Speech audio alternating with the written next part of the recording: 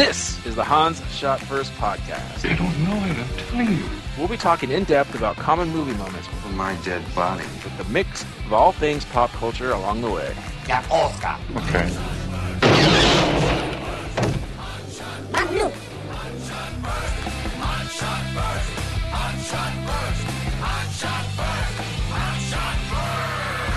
Welcome everyone to Hans Shot First. I'm Jeff, joined as usual by Scott and Alex. Say hello. Hello. Hey. This week we're talking about Disney's Robin Hood. Oodalali. The animated Oodalali. film came out in 1973. Voices, I don't know who these people are. Roger Miller, Peter Ustinov, Terry Thomas, Brian Bedford, Monica Evans, Phil Harris, and others. So you probably recognize a lot. Well, you would probably recognize a lot of these people if you saw them in real life, Jeff, or at least in other movies as live actors, because a lot of these guys are from westerns. Yeah, they sound. That's actually one of my topics. So yeah, they definitely sounded like voices that would come from that era, but I don't recognize the names. No, two of these guys have cowboy hats on in their pictures. on Yeah, they do. IMDb, So Yeah. you can't tell me that Pat Buttram is not in westerns. That's a real name. That's his name. Oh, And man. He's got a hat with the little string around his neck and handkerchief around his neck. Yeah. Some mad police officer gave him that his great-great-grandfather name at Ellis Island. Well, no, this goes because, golly, he's sheriff of Nottingham, kind of. You know that. That's not the right voice. That was It George, isn't. was that George Lucas? Oh, nutsy. Yeah, it's that, but it's that drawl. I can't. Yeah. I All know right. why your mother named you Nutsy. Anyway, this came out before any of us were alive. So none Before of us Star Wars, too. yeah. Yeah. So, Alex, since it's your movie, what was the first time you ever watching it? I remember watching this on VHS as a kid. Yep. It was one of those when Disney had those giant just plastic cases for that. I don't know how anything could be bigger than a VHS tape, but the giant plastic cases that it came in sure were. Jeebus sakes, it was like a piece of the Encyclopedia Britannica every time you put those things away. But anyways, yeah, I watched it. I loved it ever since. Like, I think more than any other Disney movie, it's the most fun for me to watch. It's the most entertaining one in my book. Okay. Scott? So a lot like Alex, watched it a ton as a kid on VHS, and those giant VHS covers. Or With they Cases. always creak when you open them. Like, yeah. so it was like, yeah, they had like this weird like plastic lining that there's just a hallmark of all electronics for a very long time. You know, like old computer games where they had the giant boxes. It was because of stuff like this. So, yeah.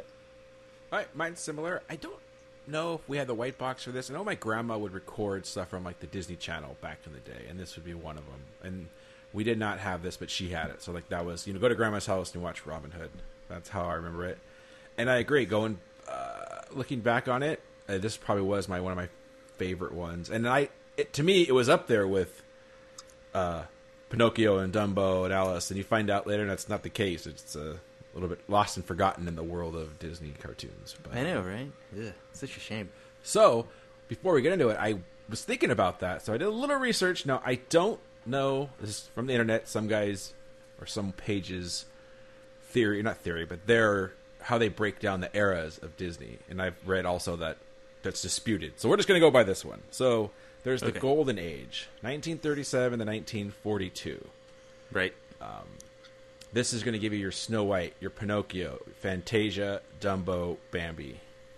Right? Those are classics, right? Right. No one can argue any of those. Then, and that's all heavy Walt Disney involvement.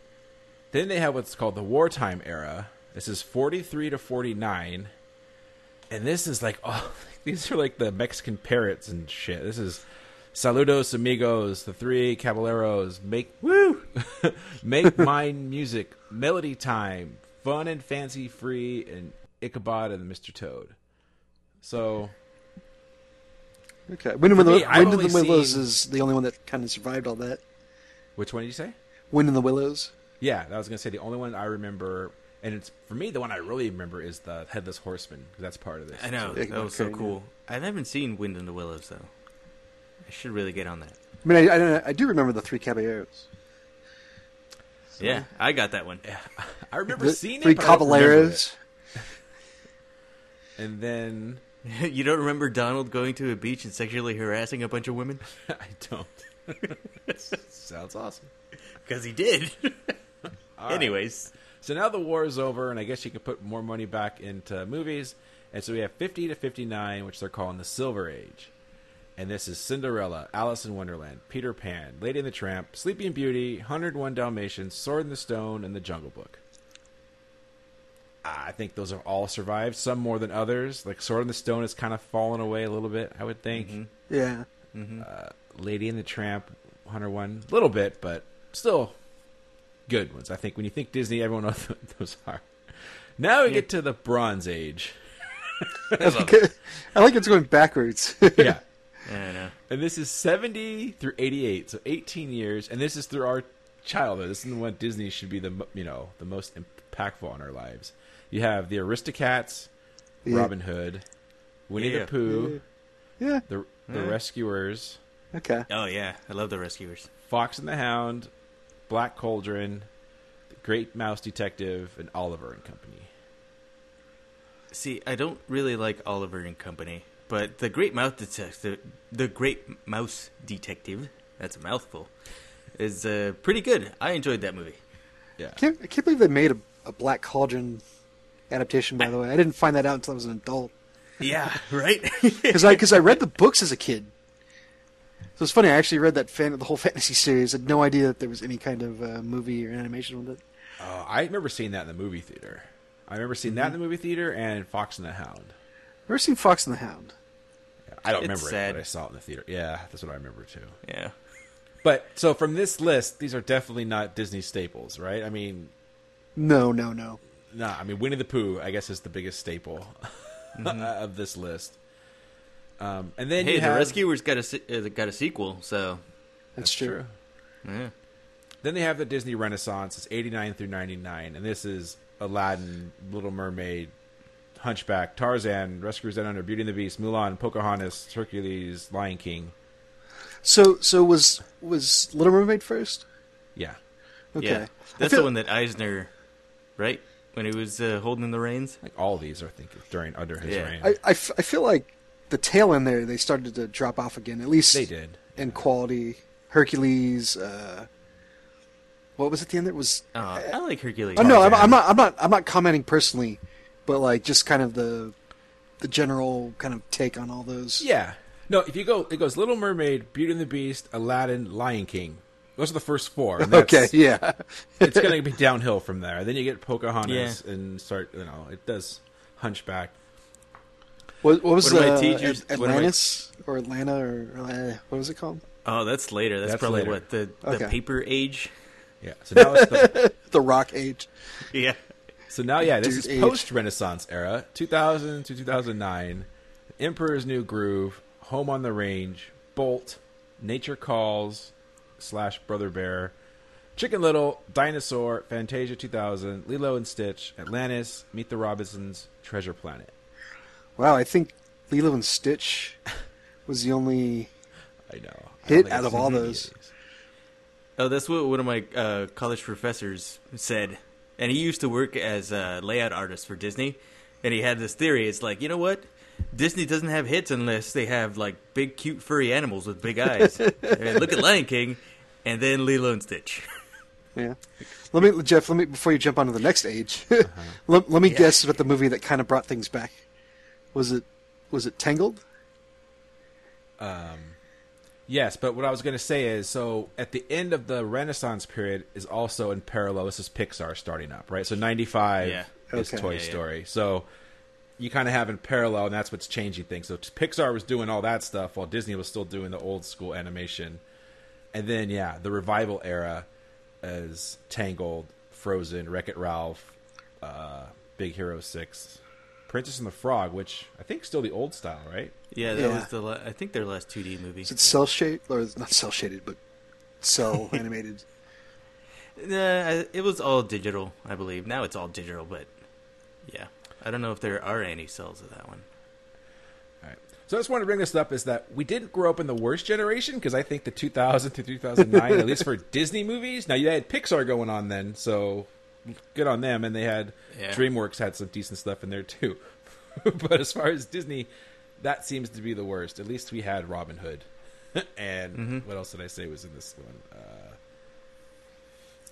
one? Fox. Jungle Book? So No, yeah, Fox. Rescuers. Yeah, so it's funny. Fox Animation, like, they basically imploded, and they went under in early 2000s.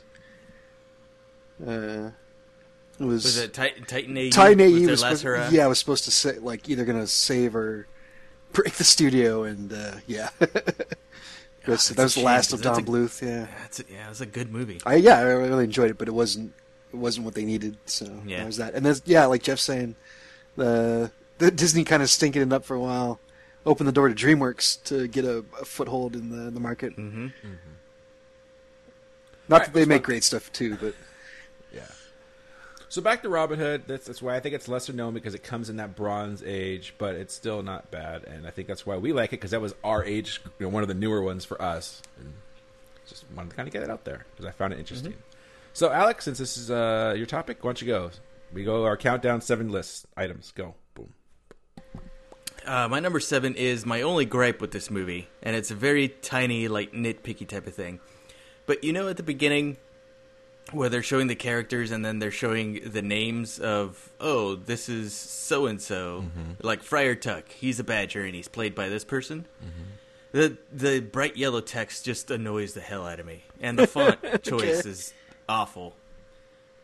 It doesn't fit with, like, the storybook theme that they're going with everything, and it just seems like they slapped it on at the end because they're probably running way behind on schedule and they needed the movie out. So it's my only gripe with this movie. So I had to put it in there. Yeah, I didn't care for the intro credits too. That was when I rewatched it. I was like, I don't like this. It doesn't feel like a Disney movie to me.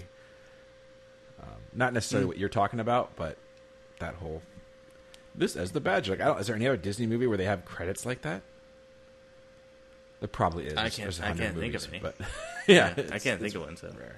I mean, it all kinds of it kind of reeks of like producers, people not the actual animators, going, we need to explain things to the audience.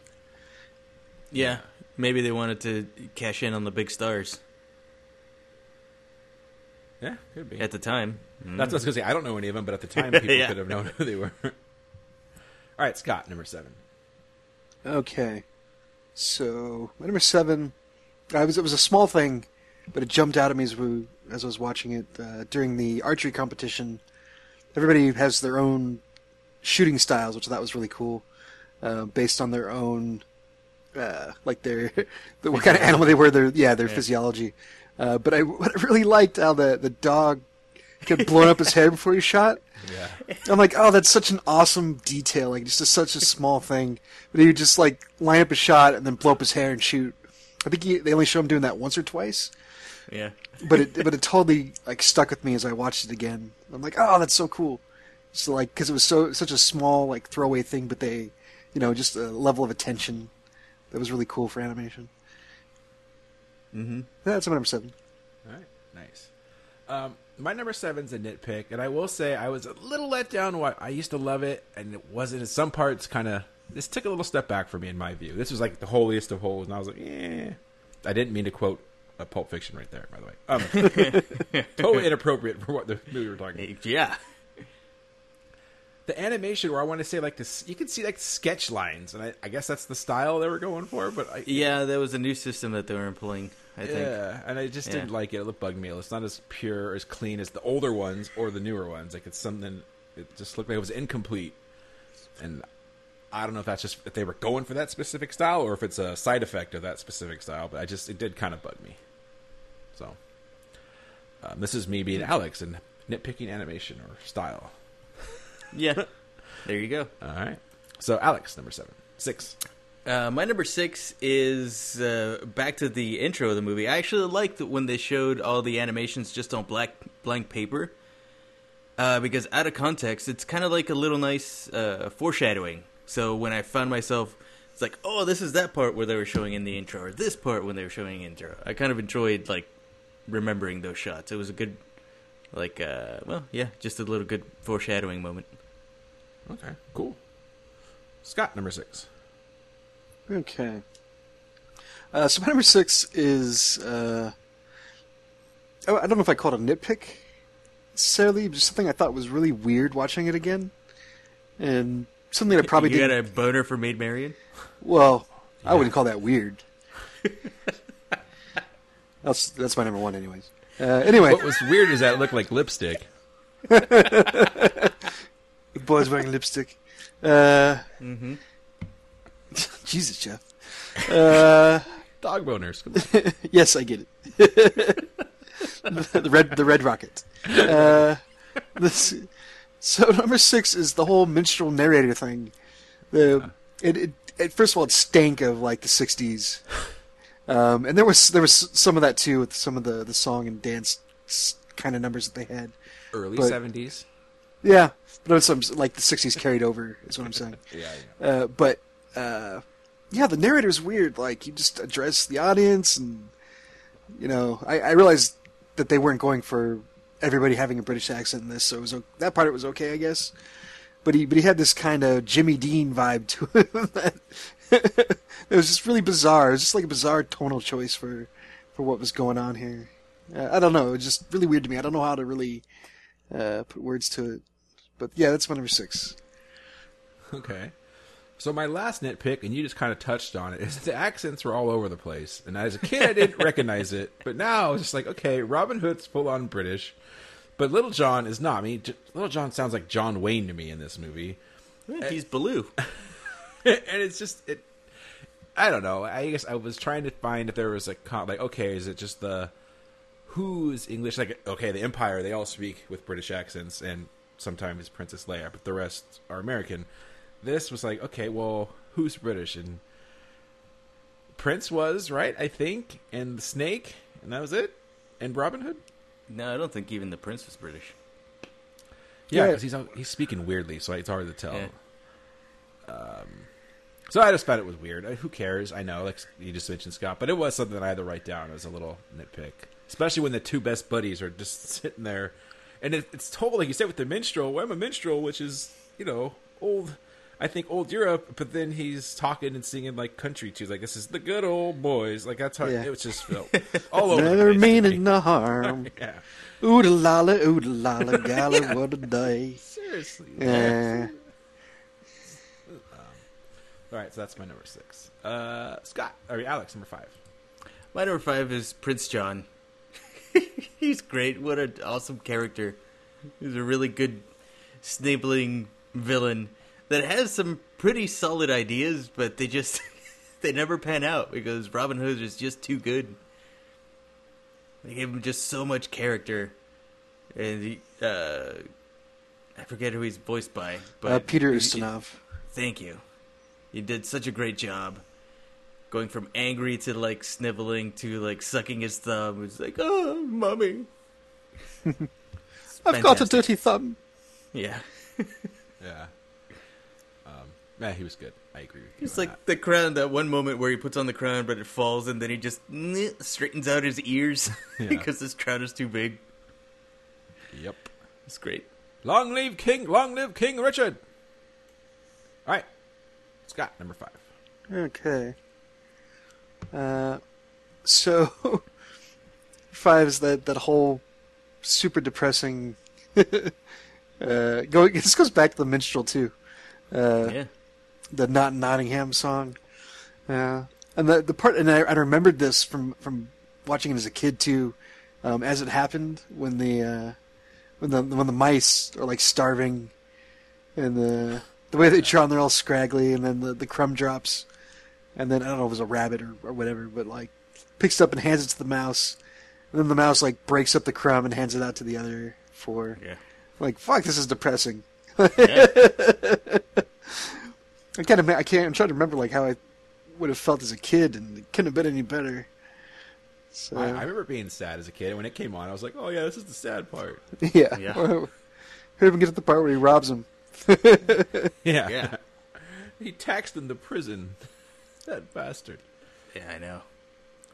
All right, my number 5, and this is one of the reasons I love this movie as a kid, is I always preferred Disney movies where animals were the main characters and not humans, I guess. Yeah, big, cute, fuzzy animals with big eyes. Which, See? yeah, you already mentioned. And I did like that. I think, but also, I mean, all those movies I listed, they're all girl movies. They're all princesses and stuff. This is, besides, I guess, Peter Pan, maybe, and Jungle Book. So I don't know, just maybe for some reason, I mean, that was the animals again, besides Mowgli, and so I don't know. I liked it. Later on, like I always thought, Lion King was the best, and that was the animals. Mm-hmm. And I really dug that, and I liked having, like, I didn't know, like, Sheriff looked like a bear to me too. I didn't know until this that he was a badger. I forgot that. Like I thought he was another big bear. The sheriff, I thought he was like a wolf. Yeah, I thought it was a wolf too. I thought he said badger. Who the? No, the badger was Friar Friar Tuck.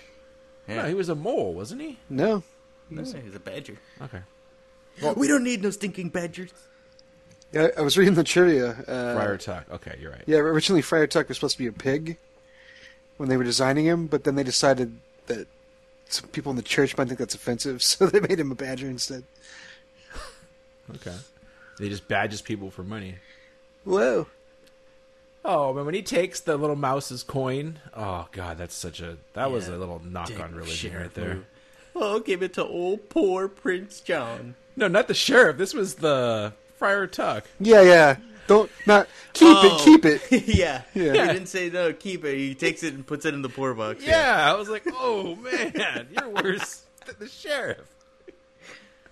And if he wouldn't have took it, they still would have had it. What a little jerk. All right, Alex, number 4? Yeah. My number 4 is that I like that isn't really a musical like a lot of the other Disney movies. Mm-hmm. There's no, like, orchestrated, like, dance number where everybody explains something to the audience and the main character through song. Like, most of the songs just make sense within the narration of the story. I know, like, the minstrel and stuff start singing, narration, stuff like that. But then the big dance number actually happens at a party, like, where it would make sense, where everybody's, like, singing and dancing and whatnot. So, I like that. I agree, and I think that's another reason why I like this more as a kid, because I did like the singing stuff in the Disney movies. So, I agree. Scott, number 4. Okay. So, my number 4 is the runaway tent gag. I mean, at some points it's a little heavy-handed at points when there's like train sound effects and shit. But that whole sequence was pretty hilarious. Like, and then there was actually some very clever shots too of animation. Like when they're going up and down the alley the first time from like a first-person perspective, and for no real reason, but all the different characters are like going back and forth across the through the tents at the same time. The way Little John and the sheriff like keep looking at each other, both of them are like, "Holy shit!" Like, I can't believe this is happening. That whole scene was good. Like, that whole sequence was like that was like the biggest action sequence of the whole movie, pretty much. Other than the very end when Robin was trying to escape. Mm-hmm. But then that there's the whole football thing, which also felt kind of weird, but I liked it. Well, it was the style at the time. Wasn't the Super Bowl all the rage back then? Yes, the foosballs. Like now. Yeah. They're playing the USC fight song, by the way. Oh, that's right. I didn't even pick up on that. So, anyways, but yeah, the whole tent thing was about as far as they pushed it, like as far as being wacky cartoon. Mm-hmm. Yeah, but I liked it. I enjoyed it. Me too. A little more about to say that later. My number 4 is the robbing of the prince. And there's 2 times they do it. I think I like the first one, like the beginning of the movie, where they dress as gypsies and racist female gypsies. I'm going to say it. Who cares? And like the females wouldn't rob us. I just looked at that line and just yeah. I just remember as a kid, like, oh, he's putting gold in his boobs and whatever, just being stupid, and the snake, like, totally knowing everything and Prince John just sitting on him and telling him to shut up and everything. So I liked it. Some lines of that like came back to me like before they said it. I'm like, oh, he's gonna say the like sweet, sweet charity or the solid gold hubcaps. Yeah. No, that's true. That's a good point, Scott. There was a lot of these things where I was saying them right before they happened. I'm like, how do I know this? Yeah. Yeah. So Alex, number 3. Speaking of which, number 3 is Little John. Man, he's got some good lines in this, and it was just brilliantly performed. The voice acting and the animation. Agreed. It's fantastic. Yeah, my favorite line I think has to be when he's pretending to be a High Lord at the archery contest. The Duke of Chutney. Yeah, Duke of Chutney, and he sits down on Hiss. And he's like, he took my seat. Go find another one. Yes, beat it. Be gone, long one. Always makes me laugh. So good. And right before that, he was about to kiss Prince John's hand. He's like, let me lay some protocol on you. And Prince John's like, oh, no. I seem to lose more rings that way. That's right. Callback. Yep, so good. And he's such a loyal friend to Robin. It was heartbreaking when spoiler alert, at the very end, when Robin got shot when he was in the moat and stuff, and tears started welling up in his eyes. I mean, I knew the ending, of course. He's going to be fine, but I still well up a little bit. Yeah. All right. Scott, number 3. Okay. Number 3 is the other heist, Jeff. Okay.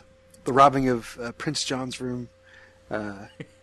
Noticing just the way that they do it, where they hook up basically the clothesline and just start sending the money out. Like it all starts with a shot of him sleeping in his room, and there's just these bags of money just everywhere. And you get a few more Prince John gags. He keeps waking up to do various things, and Hiss sleeping at the foot of the bed in like a cradle. That was weird, but it was funny. But yeah, just them shooting the arrows through the window, and Robin starts tying the money, and they start sending it through. I just remember that strongly from watching it as a kid, and I still enjoyed it now. Yep. 100% agree. And I was upset. Like, if that one coin didn't fall out and hit him, everyone would have known. Yeah. Or if Robin Hood wasn't so damn greedy. That too. There's only one bag left. Just let That's him true. have it. Nope. He's clutching it. Prince John is clutching it, and he just has to get that bag. Oh, Robin Hood. Yeah. All right. My number 3 is I did like the voices. They felt... we kind of mentioned at the very beginning. I don't know who any of these people are, but I recognize them all, and they seemed to fit, accents aside. Especially like you mentioned with Little John, the Sheriff, Prince John, Robin, Maid Marian. They all seem to work. Like, to me, those... I think this movie's ruined Robin Hood in general, because I want every movie that comes out to be like this and to be like these people, and they're not. And that always kind of... It's not as good to get Kevin Costner or whatever. Carrie Elways. The Carrie Elways is actually really good as Robin Hood. Yeah, I know. It wasn't even a serious movie, yeah. And I've only seen one of the Errol Flynn once, and I didn't. I was too young, and that movie's too old for me to, I guess, care or like it. Yeah. But just the voices, and not much more to say about it. Alex, number 2. My number 2 is the whole archery contest. It's just fantastic. Robin's costume was pretty amazing. All the other characters that go into the archery contest, the Turtles' dad, all their shooting styles, and even at the very end, this Robin Hood has to be the one with the best aim, because the sheriff cheats. Of course, he tilts his arrow up, he shoots up into the air. Awesome. Robin shoots another arrow to correct the first one's trajectory right into the bullseye and splits the sheriff's arrow. You can't write that.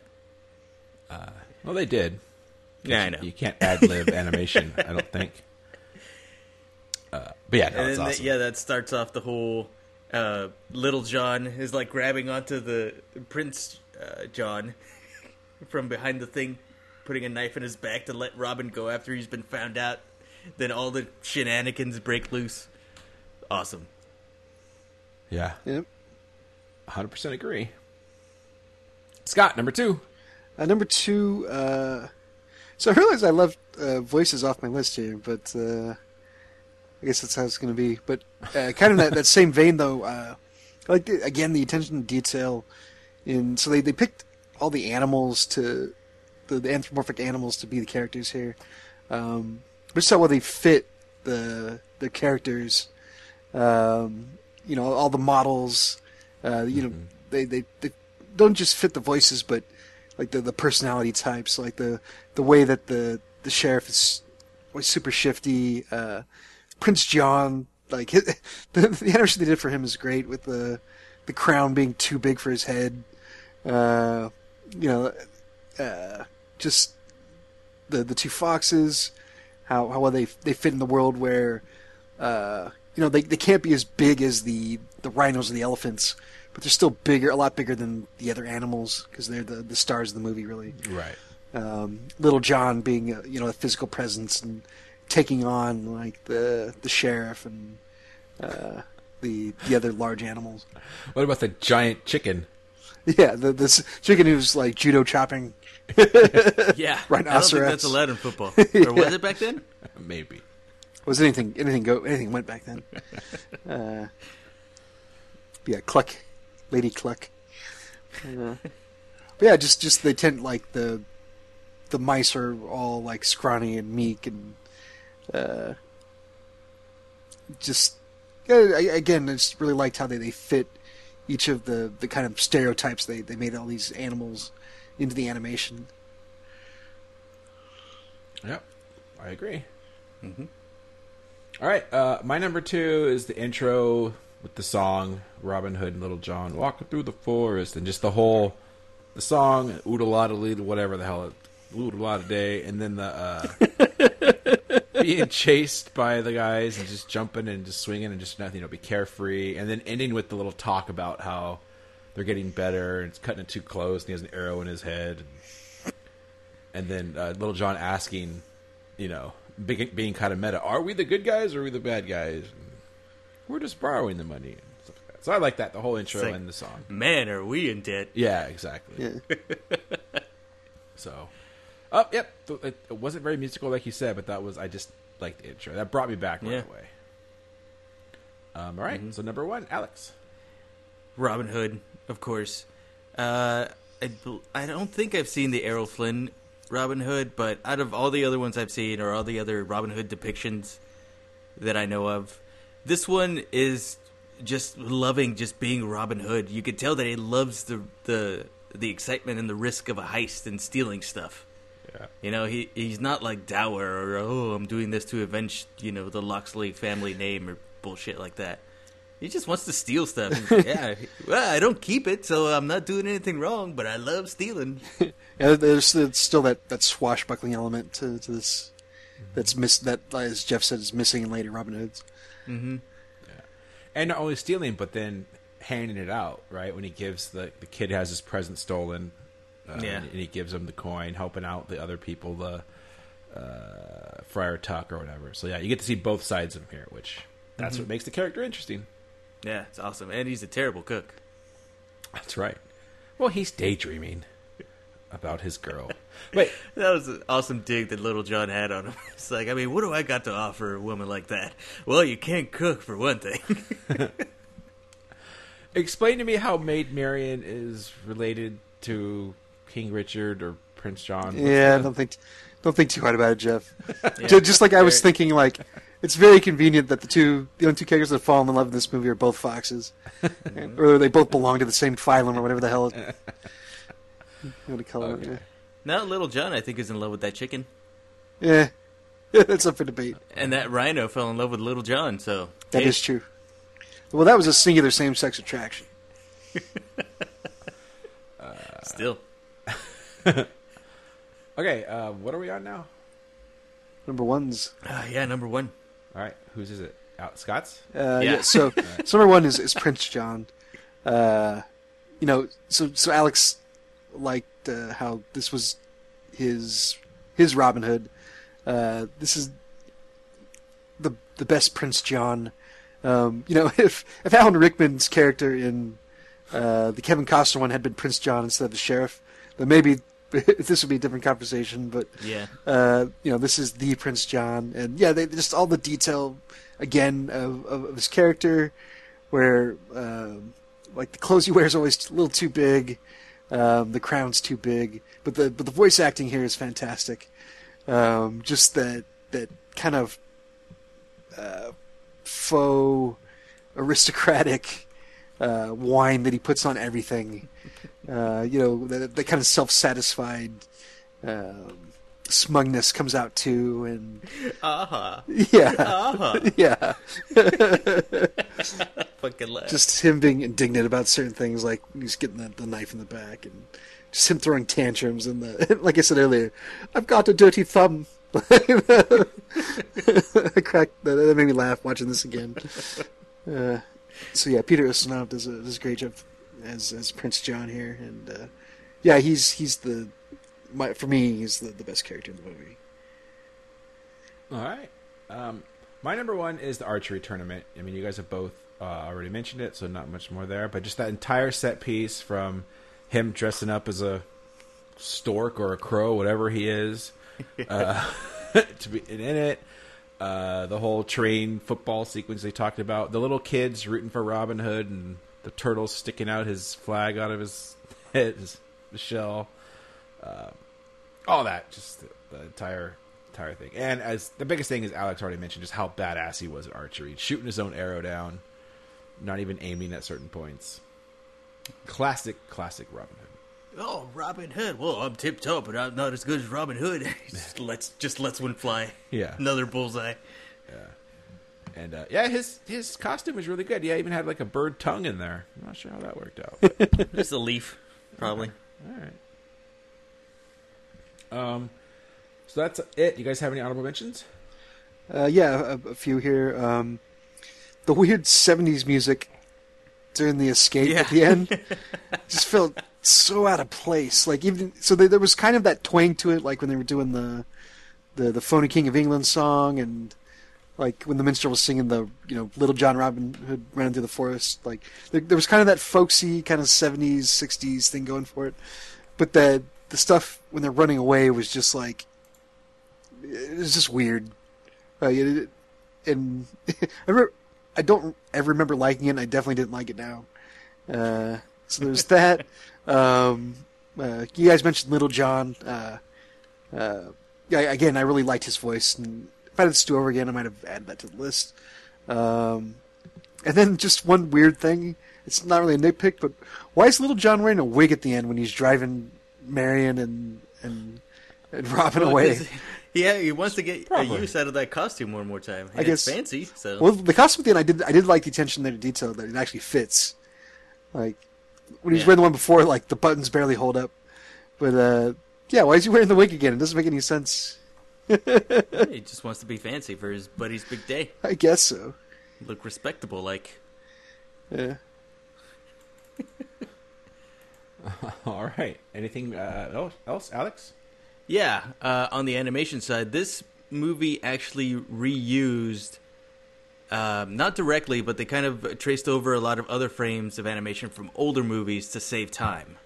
And I don't know if it was a direct result of the process that we're using, but when you're under the gun and you want like non-essential shots that you need to fill out, just get some old paper. They traced out the timing and everything with all the other hands and just made them from animals, from dwarves to animal hands.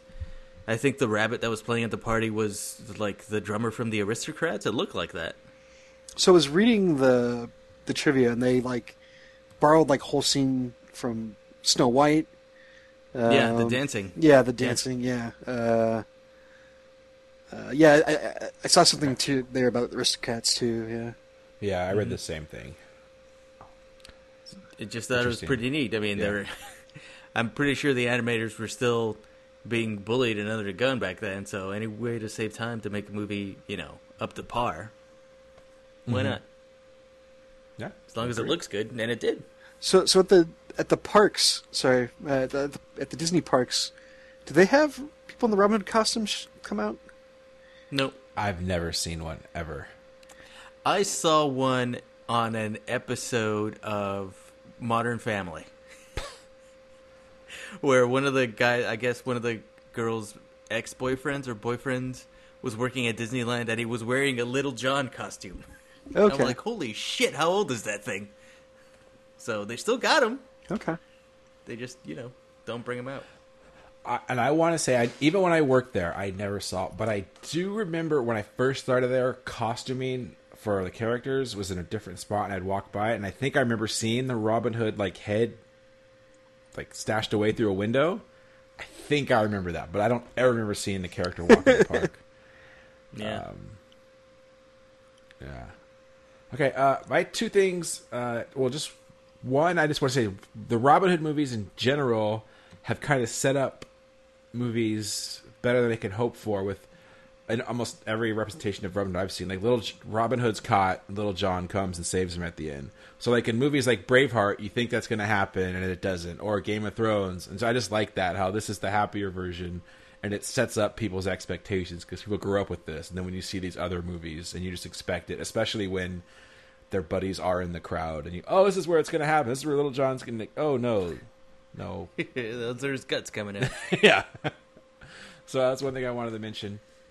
And the other I found out during my research is that there was an alternate ending to this, in which when he jumps from the tower and they're shooting arrows at him, one of the arrows actually gets him and wounds him, and Little John takes him back to their little village or whatever, and the other animals are tending to his wounds, and Prince John and Hiss are tracking the blood trail left by him, and they're waiting for Little John to leave because he's trying to go get help from somebody else. He leaves, only Maid Marian's behind, and they threaten her and everything, and right when they're about to attack, King Richard shows up and kind of saves the day,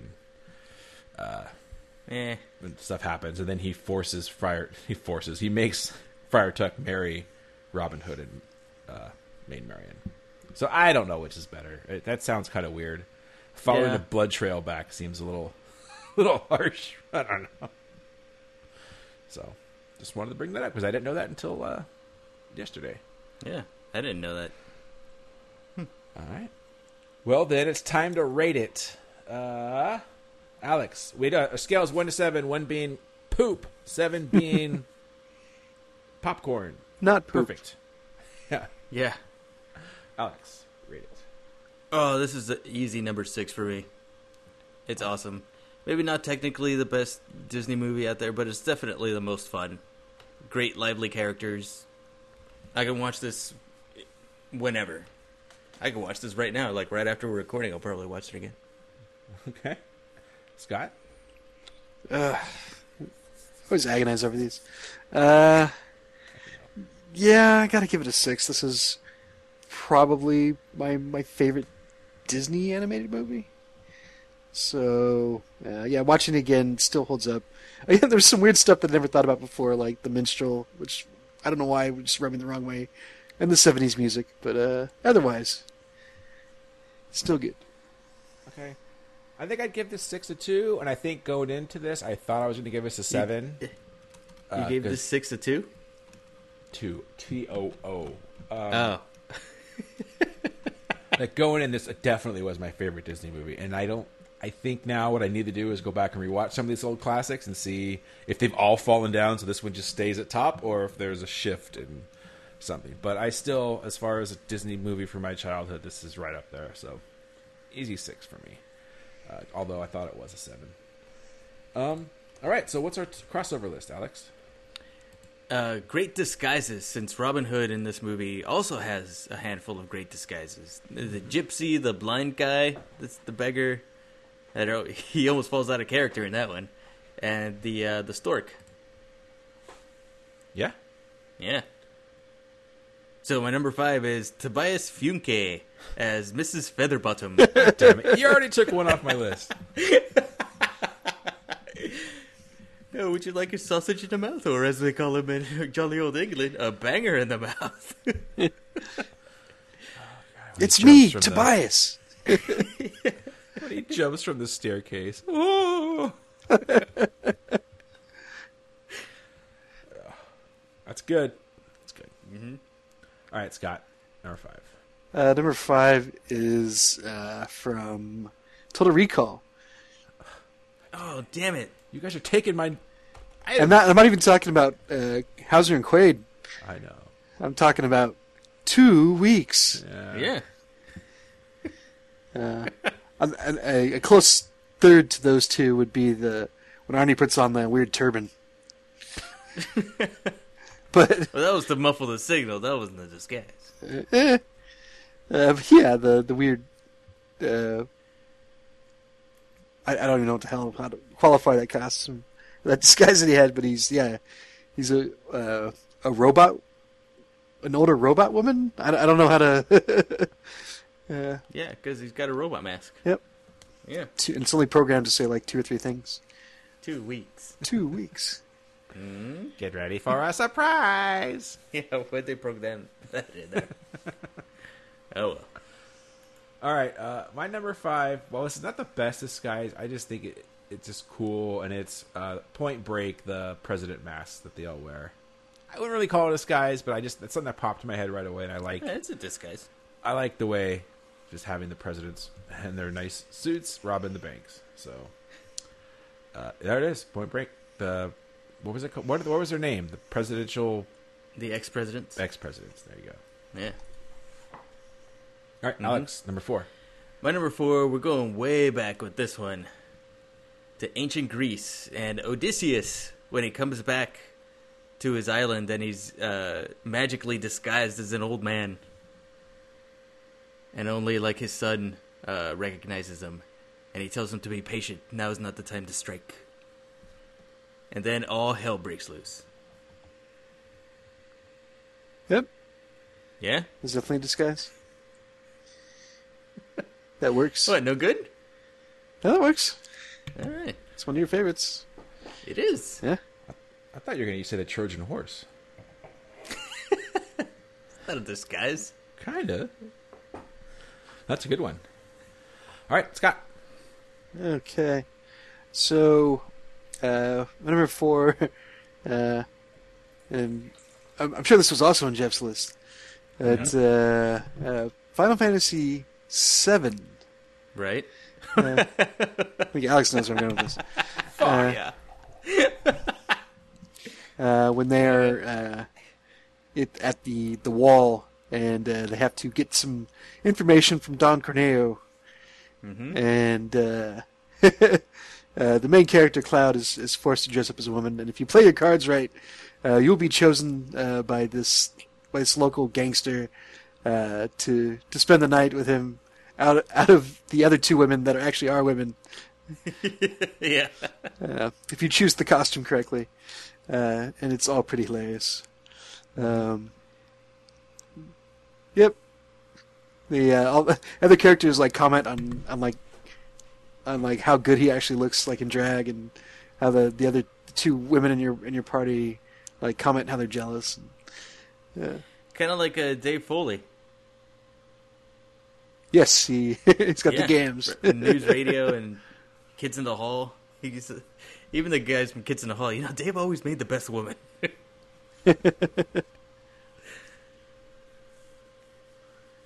Sorry, Jeff, for taking it off your list.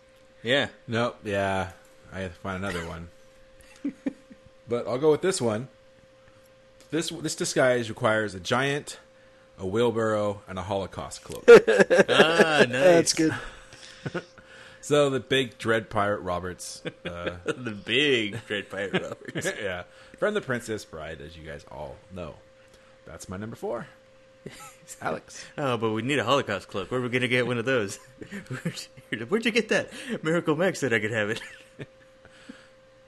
Where did you leave? Oh, man. Where did you leave the wheelbarrow that the albino had? The albino. All right. Alex. Number 3 is Val Kilmer's The Saint. Very cheesy Wait. movie. It does not hold up. Yes, Jeff? I don't know. I'm trying to remember it. I'm sorry. I'm thinking out loud. Yeah, he's wearing so many faces in that movie, you don't even know. I don't remember. But yeah, he starts off as some Australian bloke. Hey, mate. And then he dresses as an artist to fool Elizabeth Shue. And then he actually dresses pretty convincingly as the main villain in a very hilarious scene that they have. And then at that nutty professor type of character that he has, Chivas H this fucking movie. But it's schlocky, but I still love it. Oh, I'm looking at pictures now. Okay. Yeah, I kind of remember this now. Should put this on my list. Fucking movie gooey on this thing. Well, I love Elizabeth Shue in this movie, so you can put this on the list. I'll be all right with it. All right, Scott. Okay. So, number 3, the disguise doesn't get used for long, but it's incredibly effective, and that would be Hannibal Lecter. Oh, damn it. Yeah, that's good. From Silence of the Lambs. Gross. Big spoilers. But, yeah, Hannibal basically cuts a dude's face off and then puts his face on himself to make people think that he's like an injured man, and he gets carried out, and with the help of the thing at the end of they put it at the end of pens, like a clip, I guess. Yeah, he escapes everything else. So yeah, That's an awesome one. I Gets a totally face. forgot about that. Yeah. Creepy. Yeah, gross. All right, my number 3 was going to be Featherbottom, but since you took it, and you took my Total Recall, I'm going to move some things around here, and I will go with every Mission Impossible movie ever. The fake faces. yeah. Yeah. This really shouldn't be on my list, but just took my other 2. Got to talk about something. So I'll go with the first one since that's the one I remember the most. Just the fake faces, especially at the end when he has the John Voight face on and he gets Claire or whatever her name was to confess. There it is. What's his name? I haven't even seen the new one. What? Ethan Hunt. Ethan Hunt. I almost said Ethan Hawke. Ethan Hunt. All right. Mm-hmm. All right, Alex. Number 1. Number 2. My number 2 is Kal-El, always disguised as Clark Kent. Holy shit! That's awesome. I didn't think of any superheroes. Fuck. By far my favorite is, of course, Christopher Reeves, where it's not... Because you can actually see it, and Jeff knows. It's like he turns into Clark Kent, he puts on the glasses, and he hunches over, and even though he's like 7 feet tall, just his attitude, his attitude and his meekness makes him look like, 5'2", and whatnot. He's like, he's always, following Lois around like a little lost puppy and everything. And then, that one scene when Lois finally discovers that he's Superman, he just raises up and you can see his, holy shit, Superman. That's awesome. I didn't think of any, or Bruce Wayne. I didn't think of any of those, so that's good. Kudos, sir. Kudos. Oh, thank you. Scott. Number 1 was Superman. Specifically Christopher Reeve. Just basically everything Alex said.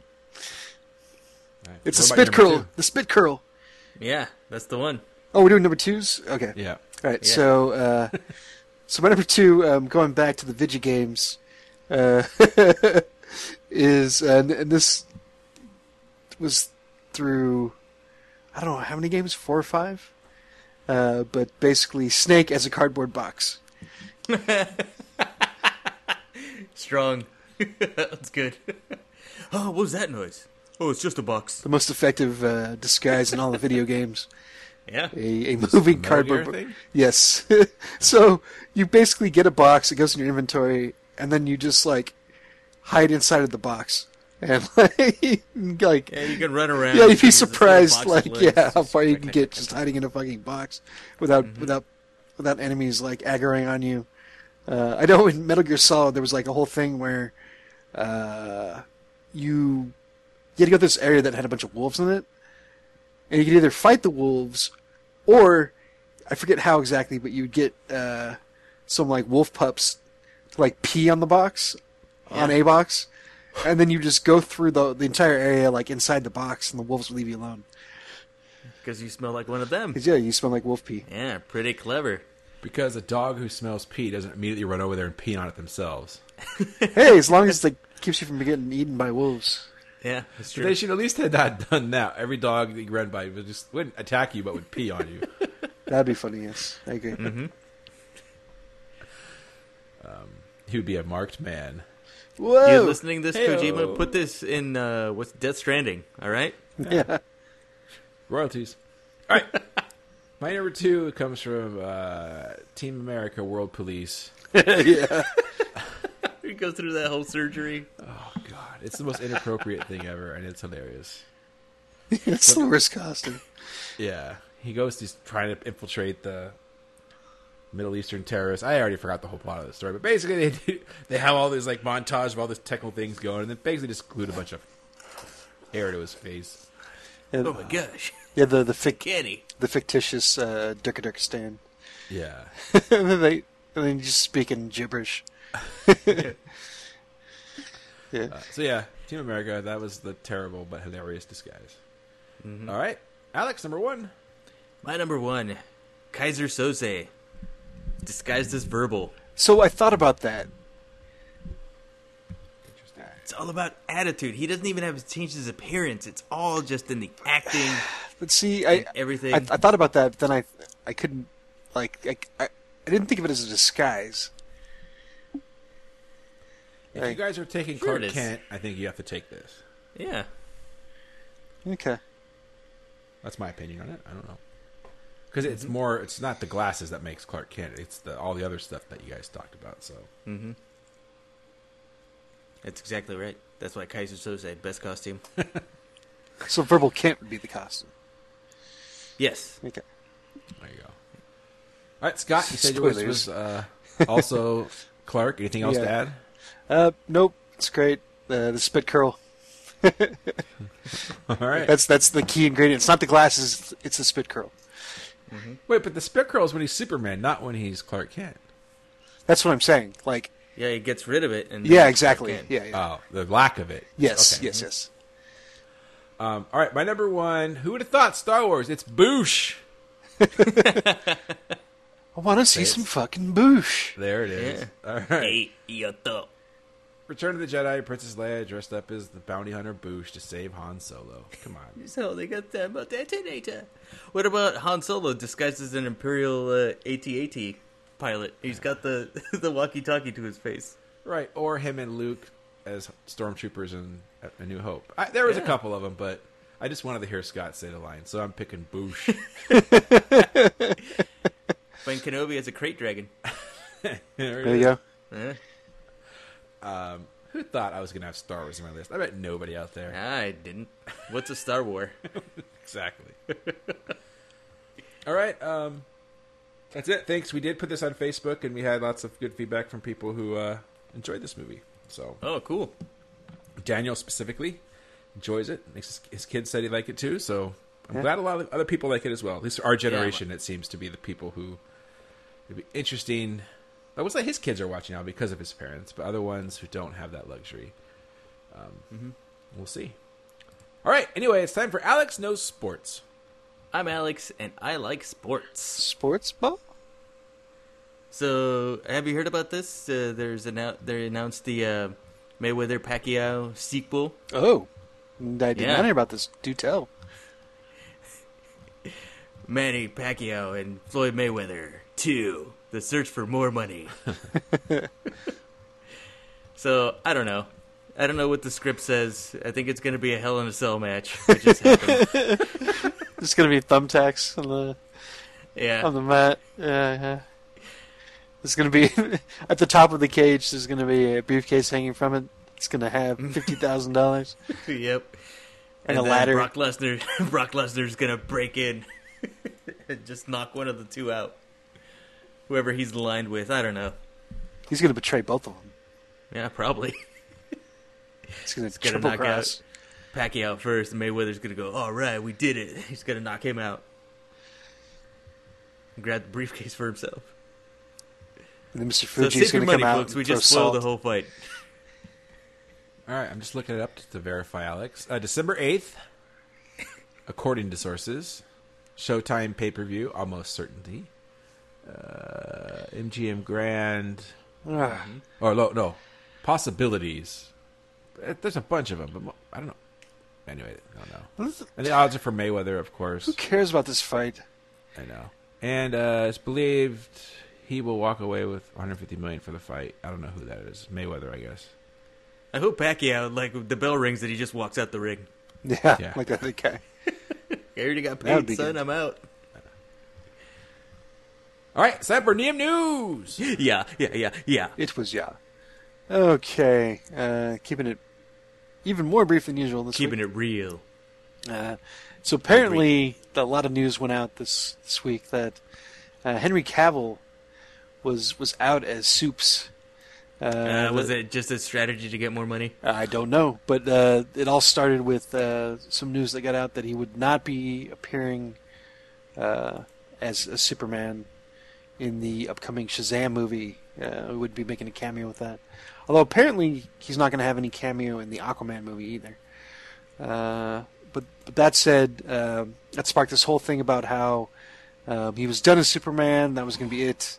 Someone else was going to play it. But then there was like some other tweets that went out from like Cavill and his manager, where they basically said like they didn't say no, but they didn't confirm anything either.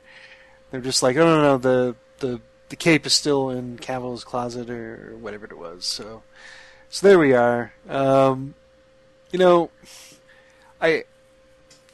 don't think that Henry Cavill has been the problem with the 2-3 Superman movies that he's been in now. True. But I don't feel like they're ready for a reboot yet either. When has DC cared about that? Yeah, I don't know. I mean, I guess they do the same thing with. They've been doing the same thing with Spider-Man. Yeah. But it's just weird to think about that kind of starting over already. So we'll see how things go, I guess. Well, he's Geralt now. Yeah, The Witcher, that's so true. Yeah, he's got that he's got a Netflix money, full, son. full docket. I don't know what plans, if any, there are for another Justice League movie. But yeah, it's just gonna be weird, kind of continuing on with the DCEU without him, I guess. Not that it's gonna be that big of a deal, because not only anybody cares about those movies. So there, that is.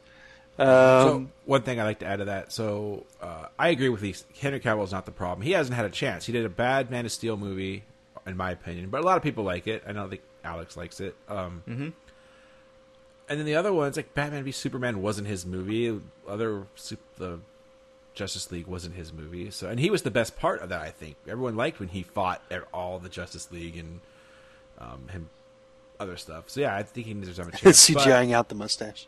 Yeah, well, it's not his fault. That's yeah. And then I heard because of this, they also mentioned Ben Affleck's officially out. He's still going to be on like behind the scenes, but out as Batman, which has been rumored for a long time. So if you reboot it, but then you don't want to lose like what's her face as Wonder Woman, or we'll see how this Aquaman works. So it was kind of weird that like they just kind of we still have these two, but then now we have different actors for Batman and Superman. Well, that's easy. They can just make the Justice League with like which of the Blue Beetle and Booster Gold. Yeah, because people want to watch that. Yeah. You'd be surprised how many people like Booster Gold. I'm not. I Such wouldn't an be awesome surprised. character. Booster Gold's like the Star-Lord of the DC universe. Even more pathetic. Because he came from the... I don't know if you guys know the backstory, or for the audience that doesn't know. He's from the far future, and he came back in time because he thought the future tech that he has would make him super rich and famous. But no, he's like... along with the Blue Beetle, he's kind of like the laughingstock of the JLA and the hero society at large. And he's just stuck in the 21st century now. So in the... I thought he was the Blue Beetle. No. I don't know anything. In the DC animated stuff, the Blue Beetle is actually pretty important. Well, that's the new Blue Beetle, right? That actually has magic powers. He doesn't have magic powers, but He's not just Batman light. it's just... Well, no, the Blue Beetle's like... He's got like this kind of... It's not a suit, but it's basically like an implant, like an alien implant that like will form around him like a suit and gives him all these like super powerful things to do. Then yeah, that's kind of the newer Blue Beetle. Because yeah, in the comic books and the older versions, the original version of the Blue Beetle, he's kind of like Batman, only with less money and his tech isn't as good. Yeah. Okay. Yeah. And he gets shot in the head by Ted Kord. Spoilers. So anyway, it'd be weird if they replace them, but don't replace the other two people. And I don't want them. At least I definitely don't want them to replace Wonder Woman. Yeah. It doesn't seem like there's any danger. Reserve judgment on Aquaman. Sorry? Doesn't seem like there's any danger in that unless she just doesn't want to do it anymore. I agree. It would True. just be a little bit weird if she comes back as of another Justice League, and then all of a sudden it's like it's not Matt Damon and it's No, if it is Matt Ben Damon, Affleck. it should be Matt Damon. Yeah. Matt Damon. Okay. All right. That and just a little bit of news about a spin-off from Fast and Furious. I fucking forget what the last one was called. Fast and Furious 8 or Fast 8 or I don't know. Fast and Furious, I fucking forgot. Yeah, I just it's Furious. They just a lot keep of Fs. fucking changing the titles around so you can't keep track of them. But the naming scheme just keep changing. But they're going to do a Hobbs and Shaw movie, that being The Rock and Jason Statham's characters. So, I guess we're getting more of that universe. I mean, it's directed by the guy that did, I think, the last John Wick, or the first John Wick, I can't remember which, and Deadpool 2. So, maybe some good action anyways. Yeah. And I'm always up for some Rock, and he's basically been the best part about those movies, at least the last couple. I do think it's funny for anybody that was paying attention to the last couple of Fast and Furious movies, about how they go from mortal enemies to being like cool with each other.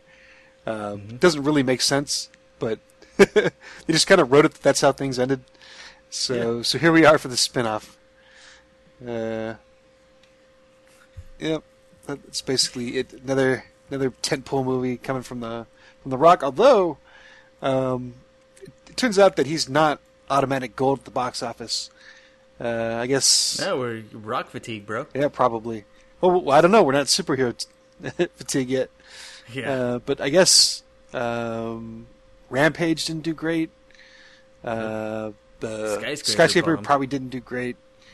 So yeah, he's mortal after all. But I'm sure this will all be fixed once the Jungle Cruise movie comes out and this new Black Fast Adam. and Furious, if that ever comes out. Do you know how the Meg did by any chance? Hate you, Alex. What? The Meg's the thing that made me lose my movie pool. Oh, that's right.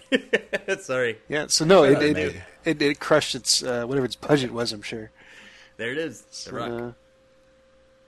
That was Jason Statham. He's Statham. back after a short hiatus. Jason Statham was in the Rampage. Meg, not The Rock. Oh, what? He's not in it? I thought he was in it. It was Jason Statham. Oh, my bad. Well, they look so much alike. I know they're practically the same guy. Yeah. And that's basically all I wanted to talk about. Alex, I know you wanted to mention something. Yeah, I started playing Spider-Man for the PS4. It's pretty great. With a Spider-Man game, what you have to nail is traversals, and it's a ton of fun. Just web slinging through the city. It's awesome. It feels great when you don't mess it up. It's actually the player that can just jack up the momentum and everything, but when you hit everything on the dot, man, it feels awesome. So yeah, go out and try it if you haven't. If it dips in price, go get it then. But it's good. The action's good. The story's good so far. I recommend. All right, I'm jealous. Wish I had a PlayStation. I have seen people posting Easter eggs, and you can see Doctor Strange's house, for lack of a better word. I can't think of it right now. Yeah. I saw it. I seen it. Jessica Jones, detective office. I can't remember any things right now, but you can see there's all these cool Easter eggs that I've been watching people post. I thought that was really cool. Which that's the one thing the Batman games had, but they were all Batman stuff. Like, they do mention Metropolis a couple times. Oh, that weirdo in Metropolis, but that's about it. The rest is all just pure Batman stuff. From what I could tell. Maybe there were other stuff that I missed, but this one, it seems like it's a full-on Marvel. Like, I'm sure, like, the Baxter Building's there somewhere, and all the other cool Stark stuff maybe there. I don't know. I would be really cool. Mm-hmm. Hopefully it's there.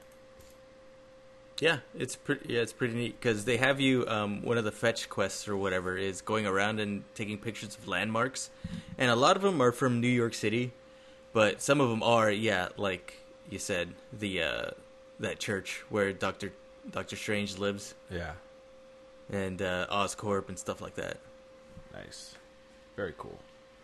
Yeah, go to Hell's Kitchen and fight Daredevil. I'll try that. Yeah. I wonder if you at least go to Hell's Kitchen. There's got to be something there. Like his lawyer, him and not Bucky, whatever his name is. Foggy. Yeah, I was trying. Yeah, there was an ad for. There was a flyer posted somewhere for an attorney. I'm like, oh, is this Murdoch? Murdoch and Nelson or something like that. Yeah. No, it isn't. It's for some other lawyer, and I didn't care. Cool. But yeah, it's pretty awesome so far. All right. I don't have much. I haven't really seen anything other than Robin Hood and still watching Better Call Saul. Did we talk about them announcing at Disneyland they're going to start serving booze in Star Wars Land? So the first time in the park besides Club 33? I don't think so. I think we talked about it. I don't know if we mentioned it on the podcast. So. Oh, well then there you go. Yeah. Interesting. It's got to. I think you have to stay within the restaurant. I don't think you can like walk around through the land. I think you just have to be limited to one of the space bars, cantinas. But just that'll be easy. Just make it even more crowded over there. Good job, Disney. Yeah, thanks. Yeah, jerks. So it'll be interesting. As much as I love the drink, I kind of am on board with keeping the riffraff out, but the prices are so high there, you're not going to get riffraff. It's not like you're only getting rich drunks. Yeah, basically. Mm-hmm. So I thought that was just cool. Although we mentioned very disappointed in the one in Hollywood that we went to. Hopefully, this one actually is a Star Wars bar. It doesn't have Lilu and Star Trek stuff behind it. Yeah, Spock in the bathroom handing toiletries. So that's all I got. So thanks for listening, everybody. We at Hans Shot First would like to thank you for listening and supporting the podcast. We would love to hear from you, so feel free to contact us on Facebook and Twitter at Hans Shot First. Also, please leave us a review on iTunes. Reviews are greatly appreciated and help us get more exposure. Once again, thanks for listening and supporting the podcast.